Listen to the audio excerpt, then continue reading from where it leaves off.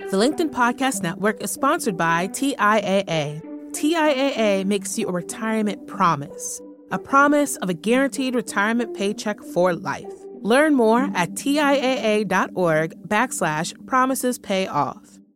LinkedIn News. From the news team at LinkedIn, I'm Jessi Hempel, and this is Hello Monday. A lot of the most successful entrepreneurs are outliers. They think differently than the rest of us. They look at some mainstream idea, one that everyone else accepts as fact, just differently. Like Airbnb's founders who thought there might be a business in letting ordinary people rent out their spare bedrooms. That seemed wild. Well, today we're talking to someone whose entire career is driven by an outlandish idea. What if aging isn't something that has to happen? What if it's a disease, one that you can even reverse? James Pyer is a scientist by training who went into business. He's the founder of Cambrian, and I'm going to let him explain what that startup does. What I want you to focus on for this conversation is how James thinks. Like all of us, he sees plenty of problems in the world, and he can identify the systems that lead to them. But James is driven by his radical idea to look for new ways to address them. To start things off, we talk about how it is James first began to see aging as a problem. Here's James. I started down this path when I was right around 14. And so when I was an early teenager, my grandfather was diagnosed with cancer. And it was pretty clear he didn't have long to live. Yep. Were you close with him?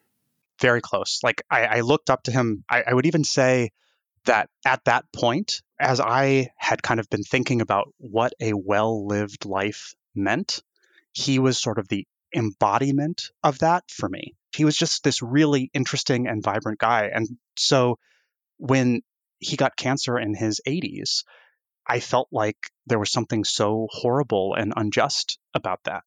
And I had a whole bunch of conversations with him over the year and a half or so as he got sicker and sicker.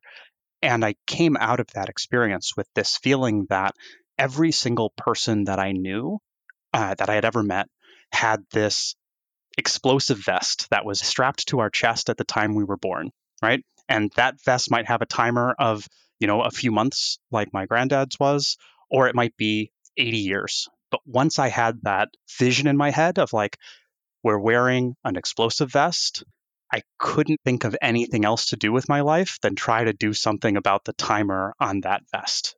Well, I think that the experience that you had being driven by one big idea is a bit of an unusual experience. Many people don't come to their careers as lucky as having an internal drive around the purpose that they feel that they have. But also, there are a lot of people for whom a sense of purpose around a big idea does exist. And then you have to sort of get out into the world and figure out how to make good on it. And that's not nearly as simple. So I'm curious, I would love to hear a little bit about how you came into your young adulthood and the types of jobs and careers you were drawn to as you explored this idea. Where I started with, because of my granddad's experience, was actually with cancer. And I just started reading everything that I could about cancer and how it happens and how you could treat it. And what oncologists were saying was that the goal of cancer therapy should be to keep people alive long enough for them to die of something else. And when I read that, it actually kind of like shattered me. Like I felt repulsed by this idea that victory was having that person die of something else. Then I just said, okay, what can I do to be the most impactful working in this field? And so started training in science. I studied immunology, then cancer biology, then stem cell biology, got a PhD, and all the way I was on the path to say, okay, well, I'm going to be a professor and a researcher so that I could make breakthroughs and try to invent some new potential drug in this space that could slow down people's rate of aging. And as I was working in academia, what I saw is that my colleagues around the world started to make these breakthroughs, and we started to move from worms into mice, right? And by the time that I was finishing my PhD, we had gone from depending on what level of criteria, 0 or 1 drugs that worked at extending lifespan in mice to close to 50.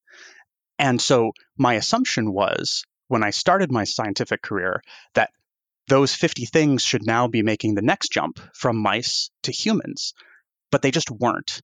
Wait, let's stop and unpack that a second. You work as a career scientist and you make these breakthroughs in the lab and you see the potential for those breakthroughs to travel from mice on, and then you hit a wall.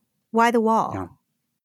So I started asking my colleagues, initially scientists, because I didn't know anything about the business world. I didn't know what a venture capitalist was, who were the people who were really making these decisions.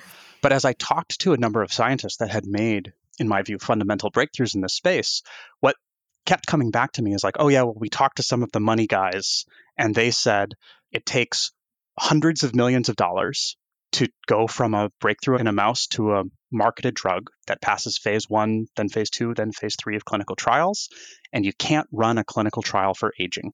So all of these breakthroughs that have been made in the study of aging can't be commercialized because you can't run a clinical trial for them. Okay, that's super interesting. I'm just even trying to think about what that could look like. Of course you can't run a clinical trial for aging. Right. And so I started thinking about it, and it does make good sense, right? If you take an experimental drug and I take a placebo, how long do we have to wait to see if this drug slows down aging? It could be decades, right? And that's way too long to build a business case around these drugs. Right. And so sort of the thing that I came to when talking to these folks, I just thought of them as like the money people in this world were missing, right? The VCs, the pharma companies that weren't doing this. And that was that if you had a drug that extended healthy lifespan, what that drug was really doing was that it was preventing the diseases of aging, right? It was a drug that was preventing a mouse from getting cancer, neurodegeneration, heart conditions, et cetera. And if you were affecting something in the fundamental biology of an animal that could prevent all of these diseases at one time, there had to be at least a couple of diseases where the specific thing that was being affected by that drug was way out of whack, and that these drugs could be treatments as well. They just hadn't been tested first as treatments. Like when you develop a cancer drug, you're testing it to see if it can kill cancer cells. Right. But what we had here was a whole bunch of prevention drugs that might also be able to kill cancer cells or help with arthritis or help with some other disease, but we just hadn't tested them for that yet. And there was some emerging evidence that as scientists started asking these questions of other diseases, that they kept finding success after success by targeting these fundamental drivers of aging.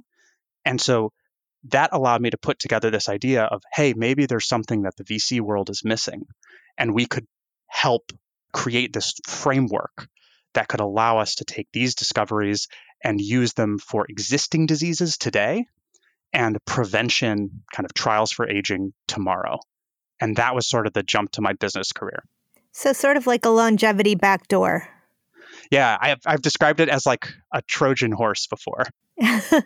So James who completed the PhD work and toward the end of the PhD work put this all together, at that point, I would assume that your closest colleagues in confidence were perhaps academics. And introducing this idea probably was fairly different. What happened for you next in your career? At that point, I knew I needed to learn a little bit about the drug development world to see how the strings were pulled on determining whether to invest or not into one of these, tens or hundreds of millions of dollars drug development projects. And so I spent a short time working as a consultant for the big pharma companies, where I would basically help them figure out if they wanted to acquire an aspiring drug that had maybe passed mouse trials or maybe was just starting in human trials. And what I learned were two things. Number one, those drugs were worth a lot. On average, right, a discovery in mice that was starting to generate good data in humans was worth like $500 million. And number two, the types of science that these drugs were affecting, the types of molecular mechanisms we call them, were not that different than the world that I had been studying in the aging biology world.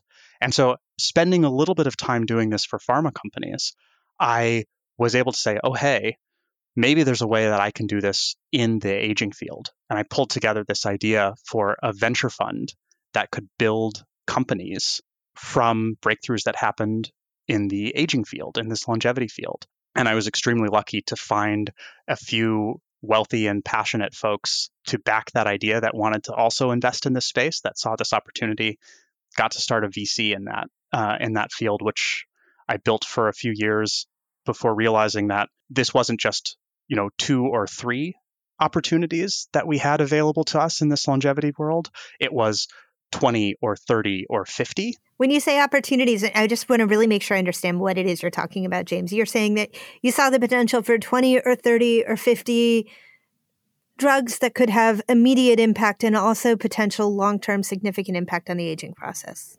That's exactly right. We're going to take a quick break here, and when we come back, James will explain what drives aging.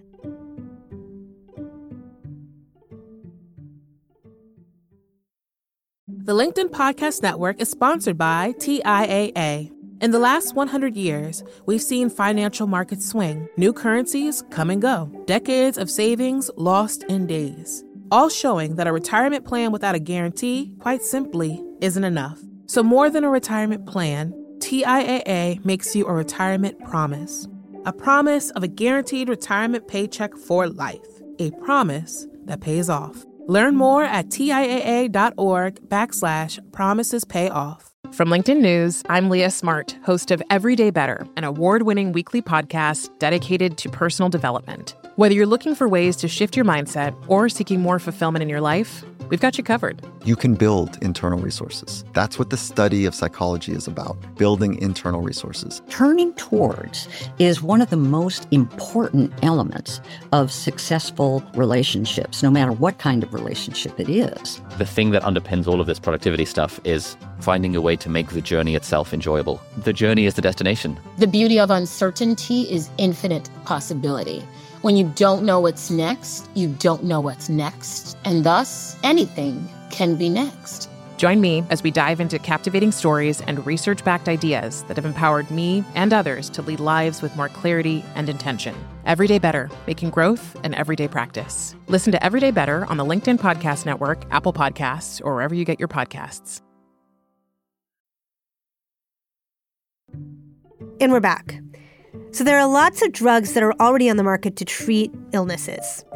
James is interested in these drugs. He says that some of them can be given to a healthy person to prevent an illness before it even happens, say arthritis or cancer. James focuses on drugs that address the drivers of aging. I asked him for an example.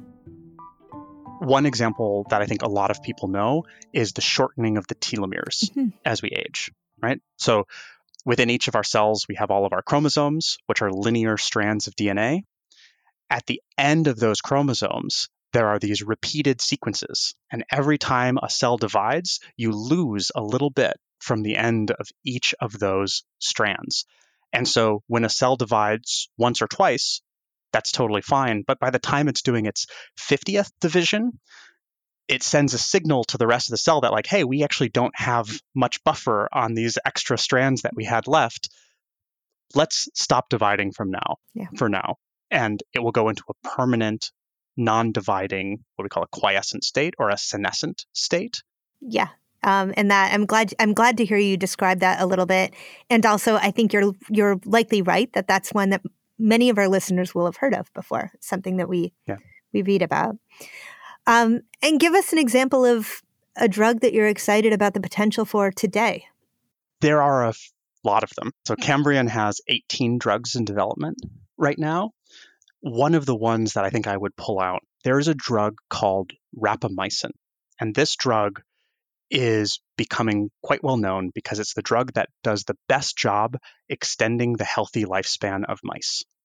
So you give it to mice and it extends lifespan by up to 20%, right? So if that worked 1-to-1 in humans, right, that would be like 15 years of extra healthy life for a human. Wow. We don't think it's going to work plus 15 years in humans, but that's sort of the equivalence rate that we're talking about. And then rapamycin also happens to be an already FDA-approved drug. So it was approved in the late 90s. And so there's been a lot of speculation around, oh, hey, could this be an already approved longevity drug? But the problem with rapamycin is that the thing it was approved for was to immunosuppress patients that are getting kidney transplantations. And it turns out that its immunosuppressive effects are actually a side effect of what the actual drug is doing, which is to help with all of these aging processes. And so a number of scientists have been working for years and years to try to ask the question, oh, could we create a drug like rapamycin that has all of the benefits for aging, but not this immunosuppression downside? Right. The downside that is actually the upside that got it approved by the FDA. Exactly. And so a group at Novartis helped crack this code. Novartis, the big Swiss pharmaceutical giant, they cracked this code about a year ago and created a drug that did this, but didn't quite know exactly what they wanted to do with it. Is that because now, if it is in fact understood as a longevity drug, there's no way to create a clinical trial to test it? It's less that there is not a path forward, and more the path forward is quite new. The interesting problem with rapamycin is a paradox of choice, that this drug has now been shown to help some disease or another in more than 2,000 different trials. And it seems to be beneficial to almost every condition known to man. And so the question is, if you're a pharma company, is what do you start with? Yeah. And we provided some of the strategy and the capital and are moving that drug towards the clinic in the next relatively near future. I can't put an official time on it, but it's going to be in humans soon. That is really exciting. So to come back to the big idea here, when you're thinking about extending healthy life, why all these years later, is that still what drives you? Why, when we understand so much about the context of humans on the earth, and humans have a sort of bad track record, especially in the last few hundred years, of being terrible to the earth, and the idea of overpopulation is like, and by the way, I know I've heard you on this question on other podcasts, so I'm not the first to ask it of you. It's a terrible, terrible idea. Like, why is it so important? I get individually, but in the aggregate, to help humans live longer. So there's a few ways to tackle this question, which is a really serious question that I think should be tackled head on. Yeah. There are 3 ways I think about it, and we can just punch through these 3 relatively quickly. The first is to just acknowledge that we have to be better to the planet from a climate perspective, from how we extract and use resources. But I'm not sure that population is the problem for reasons that we can get into in a second. I think it's behavior that is the problem. And one idea that, is just sort of a thought experiment is that the world is by and large being run by old men. And if old self-interested men are running the world, then if we changed the dial a little bit and made it, hopefully not all old men, but if the people running the world knew that they were going to be experiencing the world that they were creating, wouldn't it be more likely that people would make a little bit more long-termist, a little bit more thoughtful decisions in the future? So I don't think that that's going to change the behavior 0 to 1. Right. But I think it's like kind of a thing to help. But then I think the 2 more substantive pieces are so-called like the other side of the coin. So the first is that if we think overpopulation could be a problem, the first thing to mention is if we had a drug that extended healthy lifespan by 5 or 10 years, it would make almost no change in human population. We've been experiencing this exponential explosion as we've defeated what were our previous major killers, right? Which were infectious diseases. Yep. And people used to have lots and lots of kids, right? Average number of children per couple was like 5 or 6. And now it's dropping to 2 or below across the world as the world develops. And so we're actually reaching a plateau of human population by the end of this century. And then the very last thing, which is just sort of a thought experiment, which we don't have to go into deeply, is just sort of the other side of what could be called the Malthusian catastrophe. This whole idea of overpopulation is going to destroy the world. It actually started in the 1700s with the foundation of demography from a guy, Thomas Malthus, who said, oh my God, someday there are going to be 1 billion people in the world. There's no way that we can farm enough land to support 1 billion people. And he did all of the calculations and laid them all out in this book. And it turns out his calculations were all very sound, and he was completely right, if not for this little thing that happened called the Industrial Revolution that made land way more productive and increased the carrying capacity of the world by a lot. And the reason that I want to bring this up as a thought experiment is that he was so serious about his prognostication and his assuredness of the future that he made a recommendation in his book, which was mass genocide and sterilizations to prevent the world from becoming overpopulated. And so when we talk about, oh, hey, if we build a drug that can, or a series of drugs that can prevent people from getting cancer and Alzheimer's disease and arthritis and all of these things, by even making an argument, oh, hey, we should be worried about overpopulation, by saying we're so sure that we can't handle more people in this world, that we want to doom everyone we know, we better be pretty damn sure that we can't put more people on this planet before we say we shouldn't even investigate these ways of reducing human suffering. Yeah. So that's a long way of saying it, something I feel really passionate about. You know, it actually is making me think of, we had a guest on the show recently, and a beautiful thinker, a woman named Rachel Botsman, who we were talking about the impact of unintended consequences. And we were talking specifically and narrowly about the entrepreneurs coming out of Silicon Valley in the middle of the early aughts. What degree should we lean on entrepreneurs to better understand the consequences of the things they're inventing versus trusting that the future versions of ourselves will be able to continue the process of inventing? I'm just sort of curious what you think about that. So it's interesting. I'm, in general, opposed to what I think of as like the hero myth of the entrepreneur, which is sort of at its height in the world that we're living in right now. I don't have a lot of faith in saying, oh, well, this individual is the only person that can move society forward in this way. I think that ideas whose time has come are the things that move culture and society forward. Only to say that the notion that we could use medicine to delay or help people suffering from the biggest killers of humanity feels like a fundamentally motivating concept for humankind. And if, Salk didn't contribute to the polio vaccine, someone else would have. Vaccines and antibiotics were going to happen because infectious diseases were our biggest killers 100 years ago. Yeah. This notion of preventing the chronic diseases of aging is one that's going to happen because these are the things that kill 2/3 of all people today worldwide. And I am far from the only person talking about this. This idea that we could use our exploding to help prevent a person from becoming a patient, I think that's just an idea whose time is going to come. And the question for me is, can we make that day happen as soon as possible? When I get up in the morning, I think about, okay, can I put my effort forward today to bring that thing that's going to happen a few minutes closer in time? And if I can bring that a few minutes closer in time than what it was otherwise been, that's a really damn good day. That was James Pyer. This week on Office Hours, we're going to talk about unorthodox ideas. What's something you believe in that other people don't? Why do you think this way? Join me and our producer, Sarah Storm, this Wednesday afternoon for Office Hours. Bring your coffee because we'll have ours, and we'll talk it all through. You can find us live at 3 p.m. Eastern on the LinkedIn news page, or email us for a link at hellomonday@linkedin.com.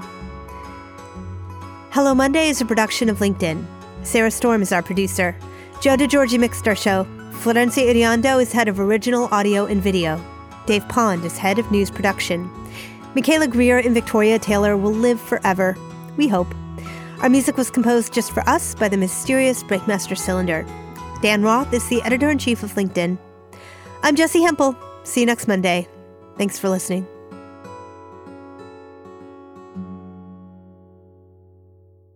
You go by James, right? I go by James, yeah. Excellent. I've never been a Jim. Well, I'm a Jessie who is technically a Jessica, but God help me, I've never been a Jessica, so I understand you fully.